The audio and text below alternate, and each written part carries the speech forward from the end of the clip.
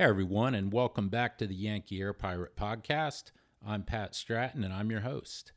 The last time on the podcast, we talked about the first contact my father had with another American pilot, Paul Galante.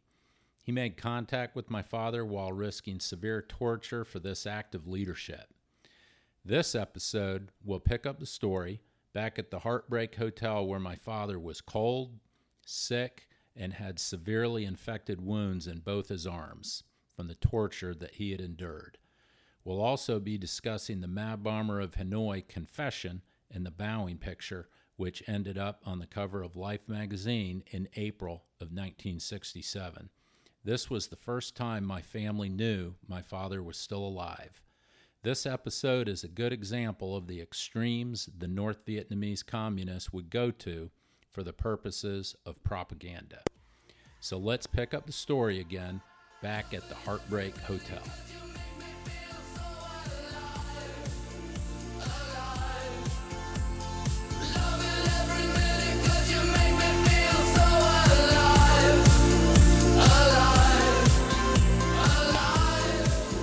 All right, Dad, thanks for coming back to do another episode with me today. I really appreciate it. Good to be here. Last time, at the end of the last episode, we were talking about your time in the high security area of Wa Lo Prison, Heartbreak Hotel. And you had just had your first contact with another POW, Paul Galante. And I'm wondering now, what's your condition at this point? You've been in the POW system now for about 3 weeks, maybe a little more. What are you wearing? What kind of clothes do you have at that point? Are you still wearing your flight suit? Are you comfortable at all, or is it just still a living hell? Basically, I'm living in my own skin. I have my original T-shirt that I was wearing when I was shot down and my boxer shorts. I'm barefooted. There's not another stitch of clothing. The pad I'm sleeping on is bare cement.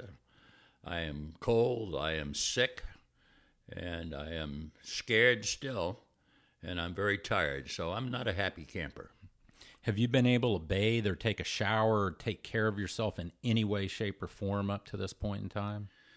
I have had no access whatsoever to anything to even wash my hands, let alone take a shower. The only sanitation I've been able to do is to urinate on my wrists, which have become infected, and to cup some of the urine and splash it onto the wounds on my elbows, which have also become infected. So you were using your urine to try to sanitize the wounds and try to keep that under control? I've been told that urine could be used as a sanitation device in desperation. Yeah, I've heard that too. So at the end of the last episode, I thought we would be getting into more of a routine of being a POW at this point, and I was very wrong by that. Every day seems like it's bringing a new adventure to you, and none of them sound fun.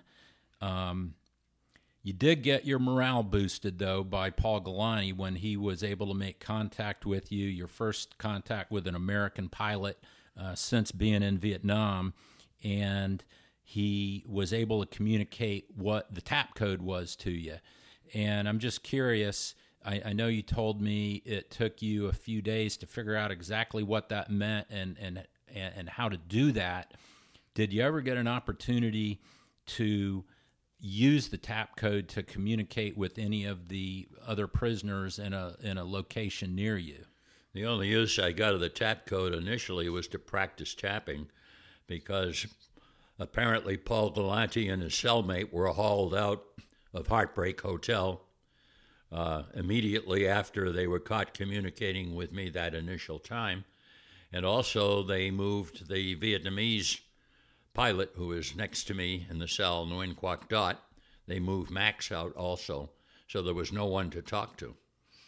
So soon after that communication with Paul, you were left alone in that Heartbreak Hotel section again, no way to communicate with anybody again. You're correct. In effect, I was isolated as well as in solitary. Okay. And did you ever find out years later what they did to Paul Galante because he showed leadership and communicated with you? Well, according to the Vietnamese, if you break any of the camp regulations, you're severely punished. And my understanding from Paul was that he was severely punished. In other words, he was tortured and beaten.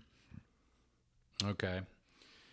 Yeah, well, that was certainly a really courageous thing for Paul to do, and to reach out to you, even though he knew he was risking a lot.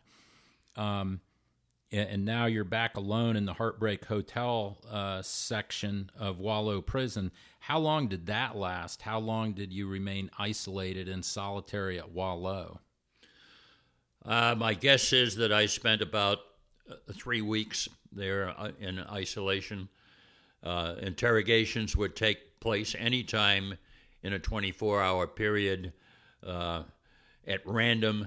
It appeared to me to keep me off balance, and sometimes it appeared to me to give the night duty watch an English lesson, but I never understood the lack of system.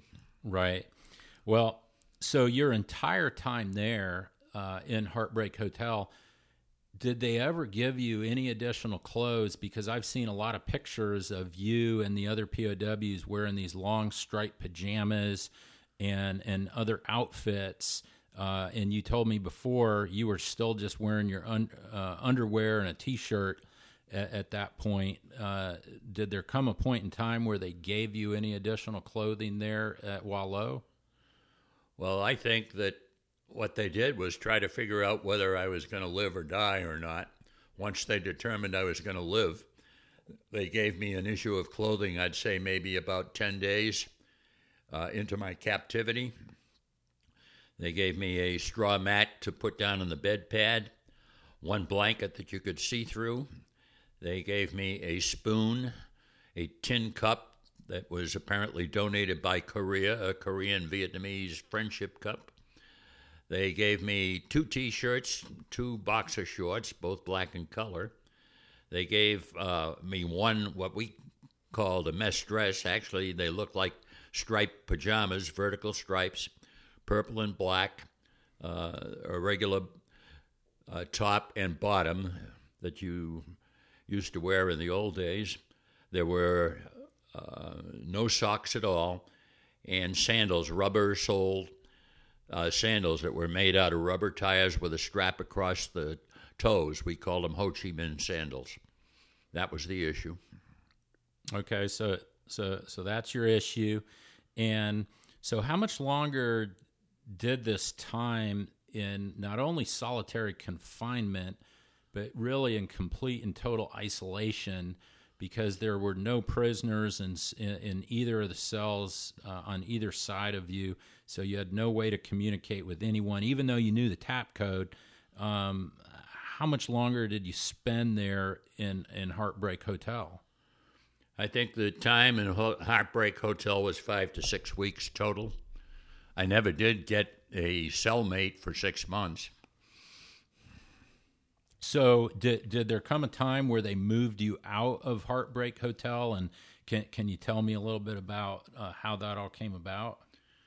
Well, one night, a Vietnamese guard came to me, and he made a cutting motion across each of my wrists, and then rolled his hands like he was rolling up a ball of some kind. And I was dumbfounded. I didn't know what he was doing. And by pushing and shoving, he told me that the cutting motion across the wrist meant put on my long shirt, and the roll-up meant that I was to pack up things.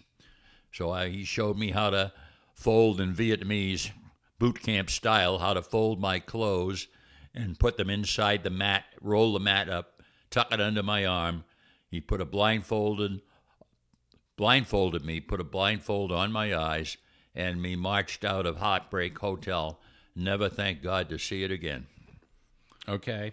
And so where did they take you? Did they put you in the back of a vehicle at that point? Well, they marched me out of the Wallow complex into the Sally Port again, put me in the back of some kind of a vehicle. I was blindfolded. I couldn't tell what kind it was. And they drove me off to some place that was near an airport because we could hear occasional single-engine jet aircraft taking off. Had to be Gia-Lam Airport. So I knew that I was on the edge of the town of Hanoi, somewhere near the Red River. Okay. And when they moved you to this new location, was there another POW that was moved with you that you're aware of, or were you moved alone? As far as I know, I was alone in the vehicle, and we went into this camp, which we had named the Zoo. And I was put into solitary confinement, and also I was isolated. There was no one on either side of the cell. Okay. So why do you figure they went to the time and the effort to move you from one prison to another still in isolation? I mean, I could get it if they're moving you from solitary and isolation in one prison and then moving you to another prison and putting you in the general population, for example. But why would, in retrospect, why would they go to that effort to move you from one camp to another still in isolation? I think they kept me in isolation because they had plans for me that I didn't recognize at the time to use me in a propaganda extravaganza, and they didn't want that disrupted by me communicating with any old-timer prison. But also we discovered that until 1969, from 1964 to 1969, as a matter of policy, they kept people isolated, separated, and moving around from camp to camp. The idea was to keep us disorganized, and they were very fearful of our leadership that would lead some kind of a mutiny or revolt. Okay. All right. Well, that makes sense. So when you are moved now from Wallow Prison to the Zoo, what's your health like now? How are your wounds coming along? Are they improving at all, or are you still gravely ill at this point? At this point, I was, in fact, gravely ill. I was running a high temperature, which would peak out about 3 in the afternoon. There were red lines running underneath my skin from the 2 wounds on my elbows and the 2 wounds on my wrists. They were surrounded with pus. They were inflamed. They were clearly infected. They were extremely painful. So I was suffering from that. I had a boil in each nostril of my nose, which left it a gigantic size. I was in a high fever as far as I could determine. I was a sick man. Yeah, you told me at one point that you thought you actually might lose one of your arms because the infection was so bad, right? It was my judgment that my right arm I would lose just from the size of the infection and the location. I thought I'd lose the arm at the shoulder. And so what did they ever give you any medical care or do anything to try to help you with that? Or were you just simply treating yourself by having to urinate and try to clean the wounds out with that? After about maybe 5 days at the zoo, they let me wash myself at a cistern, which was placed directly outside of our cell row, and with a bar of what looked to me like laundry soap, gave me a small towel about the size of a hand towel, which I was able to retain.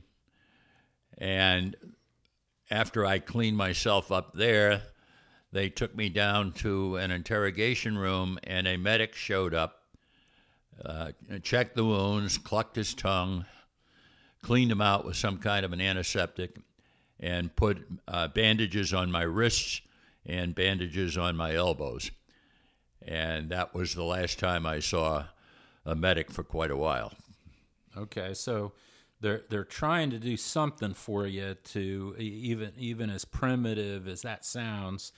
So it sounds like they have plans for you, but still at this point, you really didn't know what those plans were, correct? I was more valuable, apparently, at that point alive than I was dead. It was obvious they had some kind of plan for me. And I really was sick enough I didn't care. I was just glad to get some control over the wounds. Okay. So you've told me a lot about this one junior North Vietnamese officer. At least you believe he's a junior officer, the Rabbit.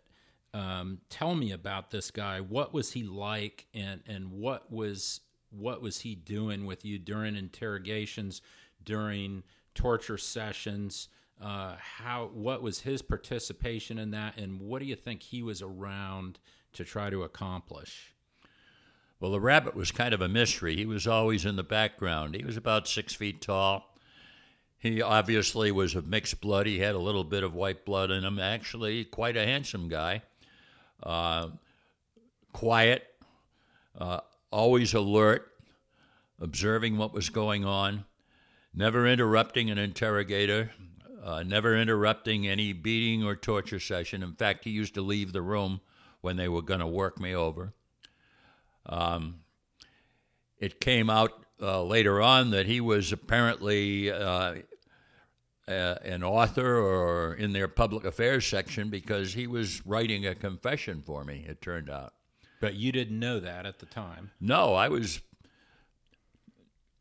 answering questions, making up stories that have me write down what I had just said, and he would collect those scraps of paper. So he was taking note, or I was giving him notes of everything that I had said and collecting them, and apparently he pasted them all together and used his imagination and wrote a nifty confession for me. So when you're getting together for these sessions and they're asking you all these questions, when they got to a point where they asked you a question that you refused to answer, I'm just trying to picture what things are like now. Did they clear the room and get the guards that were responsible for the torture back in there and work you over until you would start to cooperate with their line of questioning again? Is that happening again? No, that didn't happen probably for 3 or 4 days. The daily sessions, when you would bog down, when you would say an obvious lie and they'd catch you in it, you'd get a rifle butt on the back of the head. You'd get slugged, your ears boxed, pushed off the stool onto the floor, kicked, stomped, something like that. But compared to the torture sessions in Wallow, the main prison, this was just sort of like playing flag football. Okay. And what kind of things are they asking you? What kind of information did they seem to be after from you? You know, very interestingly, they were not really asking for anything that made sense. For example, they had my knee board card, and they wanted to know who I was flying with. John Parks' name was on my knee board. They knew that I was flying with Parks. So there was no sense in lying about John Parks. They asked, who was your wingman? Who were you flying with? Who's Right. the guy that flew over the rice paddy? They would ask, what's a cluster bomb unit? What's a CBU? I'd never seen one. I hadn't the faintest idea what it was. But, of course, I made up something. Then they'd go randomly off to who's mutinying on the ship. No one was mutinying on the ship that I know of. But I made up somebody for them. Right. How many hours a day did they bring you into this chamber and grill you and talk to you and look for feedback? Was that all day? This is all day and all night, except for about a 2-hour period in the afternoon when the whole of North Vietnam took a siesta. And at this point where they're going through all this with you, how are you being treated as far as food and water? Are you getting enough of either? That was perhaps the only good thing about the move to the zoo. I started getting 2 meals a day. I get a bowl of pumpkin soup. They'd fill I had a 1 quart water bottle, or teapot actually, that they gave me at the zoo to retain. And so I had, actually that was filled twice a day. So I got food twice a day. And I got a little chunk of bread about the size of your hand. The war was all over rice. Everybody thinks we got rice all the time, but that's why they wanted South Vietnam. They wanted rice. Gotcha. So one day the rabbit, you were telling me this story before. One day the rabbit came in. He seemed very proud, and he had something that he wanted to share with you. Can you describe what that was? Oh, I certainly can. That was an amazing session. The rabbit was the lead interrogator for the first time. He came off the wall, and he showed me a printed sheet of paper and said, "Read this." And I read it, and by God, it was my confession. It was 5 or 6 pages long. And what were they asking you to confess to? Well, basically, I was confessing to the carpet bombing of Hanoi in December of 1966 in an area that Lyndon Johnson promised them he would never bomb. In other words, the city of Hanoi. Right. So this is the Mad Bomber of Hanoi incident, and they're trying to label you as that person, when in fact you had never even flown a mission over Hanoi itself, had you? Never had. I had been scheduled for an Alpha strike in the district of Hanoi, and my airplane malfunctioned. I had to dump my ordnance load and return to the ship. So I never flew over Hanoi in my life except the day I left. So what was your reaction then when he handed you the written confession, the confession that he had written for you? What did you say to him? Well, first of all, in reading it, I think I laughed for the first time since I landed in Vietnam because it was so contradictory, so stupid, so outlandishly false, so dumb, and basically incoherent that I couldn't believe that any government would publish it for any reason whatsoever, and it certainly wouldn't appeal to any American as a piece of true propaganda.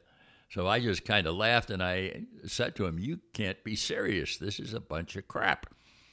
They had an awful lot of ordnance on that small A4 Skyhawk, didn't they? Well, they put every piece of ordnance that the Skyhawk was capable of carrying individually. They put on the aircraft to be flown all at the same time. The airplane would never get off the ground. Right. Okay. So when you took the posture that you were not going to go through with what they wanted you to do, what was the result of that? Well, I told him it was nonsense. I wasn't going to have any part of it. And he says, "Yes, you are. You're going to read this in front of a stadium full of citizens, and then you're going to go on to a small group of intellectuals and give the same presentation." And I laughed, and I said, "I certainly am not." And he said, "You are?" And I said, "You're crazy because I speak 5 languages," which also I lie. I speak English. I failed French and Spanish. I know how to use Latin and Greek, so there's 5 languages. I really wasn't lying, but I was exaggerating somewhat. And I told him I'd speak out in my 5 languages and tell them exactly what they did to me. And that caused him pause. And they went back, and things were quiet for a while, and they went outside, came back in, regrouped, and said, "Well, you're going to tape record this." And I said, "No, that I wouldn't." And at that point, you had asked about who was doing the torturing and the beating. At that point, they produced Vegetable Vic, who walked in silently in the back of the room with his straps and bars that he used to wrap people up in the ropes, the head torturer. So Vegetable Vic, he was the one that tortured you back over at the Wallow prison. So they brought him over to the zoo to do the same thing? Oh, absolutely. I apparently was worth their best. I took one look at that and decided that I did not do too well with Vic the last few times that I met him, where I was basically out of control. That's why I was in the bad situation I was in now. Right. And I realized that I didn't want to get in that situation again. I had to keep my marbles. So I allowed Howard. I'd love to make a tape recording because I figured I could screw that one up. Right. And so when did they start taping that confession? Was it that day or did they come back later? Oh, it was that day. It was within an hour. They had 2 people to monitor what I was saying on the tape recorder with headphones plugged into the recording. They had an interrogator that was leading it, and the rabbit was sort of like the orchestra leader. And how long did that all take them to get everything that they wanted on tape? I think they started taping after the siesta period, and we taped till dark, so I don't know what time of year or how long that was, say maybe 5 or 6 hours, because I kept screwing it up as often as I could, and they'd stop and they'd re-record, and I made life miserable for them. I tried to keep my voice in a monotone. I tried to sound like I was either drunk or drugged or something, and I would intentionally mispronounce words when they caught me saying something outlandish, like using their president's name as horseshit instead of Ho Chi Minh. They would stop, erase that, and start over again. So it took a while. Okay. And so when all that finished up, what happened? Did they just pack up their gear and disappear on you and leave you in solitary again? Amazingly enough, that's exactly what happened. Everybody went away, and including Vegetable Vic, thank God. And I just went back to the cell all by myself, solitary in isolation. And then what happened next? When was the next time you heard anything about this tape, what they were going to do with it? Was it a matter of days or weeks? Oh, a matter of days. I think 1 or 2 days. After the siesta period, probably a day and a half after the siesta period, two guards showed up at my cell. They had a bowl of water, and they had a bar of soap and a razor, a safety razor. And they said to me, shave. And I told them that I wouldn't. And they tackled me and put me on the floor. One guy sat on me. The other guy shaved me. And fortunately, he did a miserable job, and it was a lousy blade because he left razor burn all over me. So my face was a thing of rare beauty. I was razor burned, and I had a bulbous infected nose. Right. At this point, did they tell you why they wanted you to shave? Had they communicated anything to you? Absolutely nothing. Guards never talked to you. They were penalized if they even acknowledged your existence. The next thing I know, a guard came to me and gave me the cut across the wrist sign after the barber left. Okay, that's and to that put meant, on your that long. meant to suit up. Yeah, put on your long. Put on the long john, the pajamas. Okay. Striped pajamas. Okay. So, which I did, and then they took a look at me and went out. They got a sweatshirt. Apparently, I looked too skinny, and they threw a sweatshirt at me, and I put it on. Put the shirt back on. They looked at me. I was too skinny again. They threw another sweatshirt at me, and I put that on. Then they gave me some socks to put on my feet under my Ho Chi Minh sandals. And then they put a blindfold on me, and they marched me out and put me in the back of a vehicle. And when they put you in the back of the vehicle, I know you're blindfolded, but did you get the sense that there were any other POWs there in the vehicle with you, or are you alone? Nice part about the nose, particularly a big infected nose, is you can look down the side underneath the blindfold. You can see people's feet, and if you hold your head back, you can see a little bit. And I could check there were no other people. There was one guard in the truck bed with me, And we obviously were driving around in the city of Hanoi. You could tell by the noise and the traffic. Okay. And where did you end up? Where did they take you? I have no idea. We probably, my guess is, traveled maybe 20 or 30 minutes. For all I know, they were driving around in a circle. And we ended up still blindfolded. But looking under my nose, we went into some sort of it looked like assembly hall or small theater. Okay. And then did they get you out of the truck and bring you into that building? Took me out of the truck, and they bought me in what later kind of determined had to have been a stage door, because I went in to an area that looked like the wing of a stage. And I was surrounded by debris, rocket shells, bullpup that had misfired. Are you still blindfolded at that point? Still blindfolded. I'm looking down under my nose, under the blindfold. Okay. And then what happens next? How long was it before you figured out what was going on there? Well, eventually Frenchie showed up, who was one of the interrogators, and he was in his dress uniform.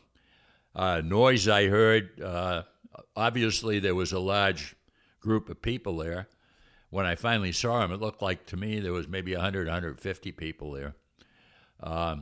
There was a stage and a table there with maybe 4 people sitting behind the table. Obviously, they were the high rollers. To me, it was a press conference. There were loudspeakers on either side of the stage. This I saw when they pushed me out. And the first thing that happened, I heard a guy basically giving a speech, mixed Vietnamese, French, and English. The English part I understood, but he was describing Vietnamese history and American war crimes and war criminals, and then told people that they were going to meet a Yankee air pirate. And my ears perked up, because now my blindfold was taken off, and I was the only one in the room. Right. So they first of all said, now you listen to him. And reading about it later, apparently all the people in the press that were invited there leapt up and ran to the front to get eyeball to eyeball with me. And the guy told them to sit down because they're going to listen to the tape recording. Right. They played the tape. And then I was the third part of the show. They pushed me out. And before, when they had done the recording in the back in the cells, they were telling me that I was going to meet people and I would do an Oriental polite bow to anyone I met. Right. So they pushed me out on the stage and they yelled at me, bow. And in my mind, as soon as I saw the mess of wreckage of weapons and stuff, I smelled a bad smell. Right. I knew that I was being had, and decided I'd play the Manchurian Candidate like I was drugged. Right. And so this is the famous bowing incident that made its way onto the cover of Life magazine in 1967, a photo taken by a guy by the name of Lee Lockwood. So when they pushed you out onto that stage and you decided to play the Manchurian Candidate, can you describe for us exactly what you did and what your intent was? As soon as I got out there, I stared at the back wall, where the back wall met the ceiling, not blinking my eyes, and then watching the whole crowd of press people rushing forward with their cameras. I didn't see one friendly face out there, and decided that if I yelled out something in English about this is a farce, that I'd end up in worse shape than I was now. So when I decided that I would play the Manchurian Candidate, I figured, well, I'll just act like I'm drugged, like I'm brainwashed. So I bowed 90 degrees, and then I turned to the head table, bowed 90 degrees, bowed to the back wall 90 degrees, bowed to the guard standing next to me, and became the precursor of mooning in Hanoi, and mooned the head table. turned front again, braced myself, and this went 2 more times. Boxed the compass, bowing 90 degrees. Did they tell you? Were they yelling out to continue? As soon as I got through making a box in the compass one, I'd stand. Guard didn't know what to do because he knew something was wrong. He yelled bow again, which was golden, because now I was following orders, and did the same thing a 3rd time. Right.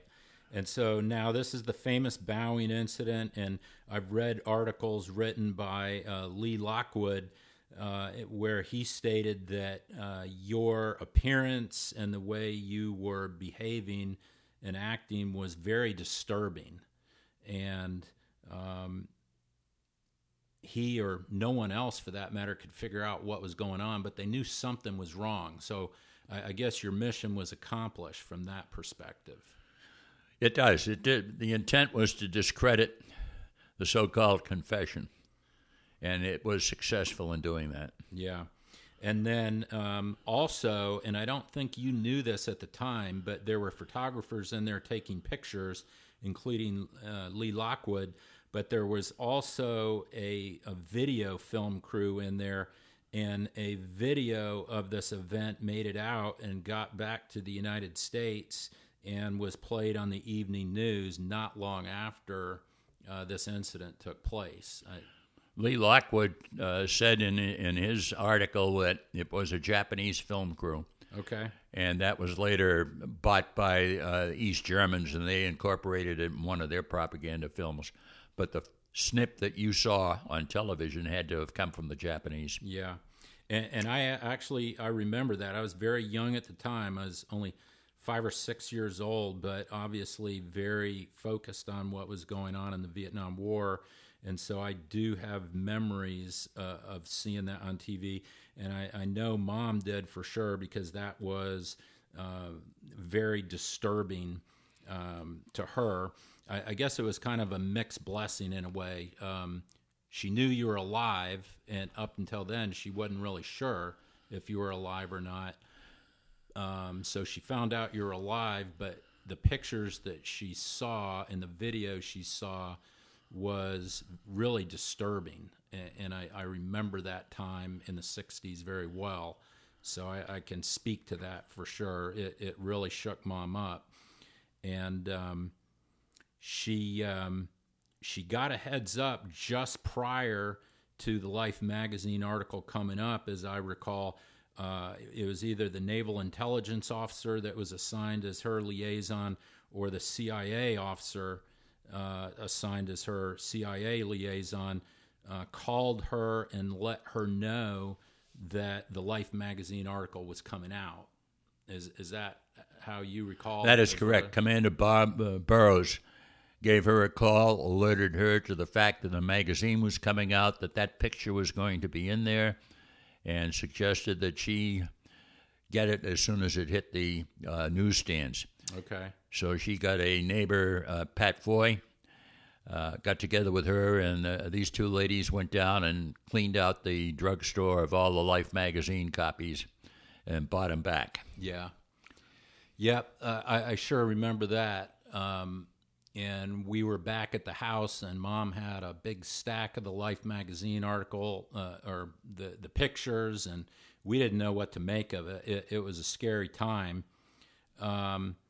So back over in Vietnam, after you put on this performance, and they ended up hauling you away, taking you out of the theater, taking you back to the zoo, they couldn't have been too happy with you. What was their response, and what did they say to you when they got you back?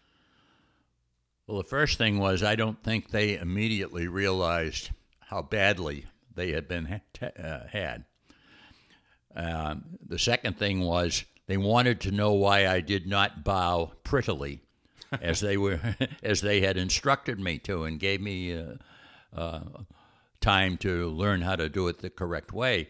I informed them that I was scared of cameras. I didn't like the press. They didn't tell me that these people were going to be there, and as a result, I panicked and decided that I would just automatically went and did my normal Catholic thing of a profound 90-degree bow. And they had a few Catholics left over up in Hanoi and knew that we were kind of strange and did things like that, so they kind of bought it. But what really saved me from going any farther than that was somebody asked for a handwritten copy, my handwriting, of the confession. And they didn't have one because the rabbit wrote it. I didn't write it. Right. And so what did they do when they wanted a handwritten document in your handwriting? What happened next? Well, at that point, I figured I was on a roll and I could really screw up a handwritten thing. So I went back and said, we'll do it. And I started writing and screwing it up, but used the Palmer method that I hadn't used since the second grade in high school. So anyone who looked at it would know that it might be my handwriting, but it wasn't the normal way I wrote. Because I made so many mistakes and they had to make so many corrections, it took all night. They had a motorcycle dispatch rider standing by to run off with the thing. About dawn, we completed it. They gave it to the dispatch rider, and off he went into the sunrise. Right. Okay. And then apparently they went and they provided that handwritten confession to whoever it was that was asking for it. I assume so, but that was the last time. I was glad to be just done with the mess. Yeah. So this is really the first time in the Vietnam War where I think the public back in the United States started to become really concerned and aware that there was some sort of serious mistreatment of our POWs over in Vietnam. That's when there was a lot of activism from POW wives, and people were getting really concerned with the way that you were being treated. And the Vietnamese were not allowing any agencies that could be independently trusted to come in and evaluate how you were treated. Do you recall seeing anybody come in to evaluate the way you were treated? There were no approved international organizations that were permitted to come in and see how we were treated, report on how we were treated, or to help with our treatment. The only foreigners that came in were a group of Cubans who came in and spent a year torturing a select group, trying to show the Vietnamese how to keep us permanently under their thumb. Yeah. So you didn't know it at the time, but your Manchurian Candidate game plan worked, and so it was mission accomplished. But you didn't really know that. How at the time, how long did it take until you figured out that people back in the United States really were becoming concerned and knew something was wrong? Well, my first indication was that it had been somewhat successful was the fact that they were torturing and beating me up to have me see visiting, as they called them, delegation. These were peaceniks from various countries that were helping them. Wilfred Burchett from Australia, for example, David Dillinger from the United States. All kinds of kooks and nuts were coming through. And they would give me 5 questions that they would write the answers to and say, you're going to be asked these questions, you give these answers, and basically get out of there. And they were trying to show that I was still alive and well. Got ya. And so you started getting a sense for, you made some kind of impact. How long was it before you were able to independently confirm that it worked by talking to a newly shot down pilot that came into the camp system later? It was 6 months later when a new shoot down made it to the camp, and I got in contact with him and told me what a wonderful impact it had made. Not wonderful on my family, but as far as accomplishing its objective. Right, okay. Well, wow, that's an incredible story. I really appreciate you talking about that with me today. Every time I have the conversation, I learn a little bit more detail and it's certainly an incredible story. And I appreciate you going through it again. So let's leave it off here for this time, and we'll pick it up next week. Okay, great. And it's a pleasure being with you. All right. Love you. Love you, pal.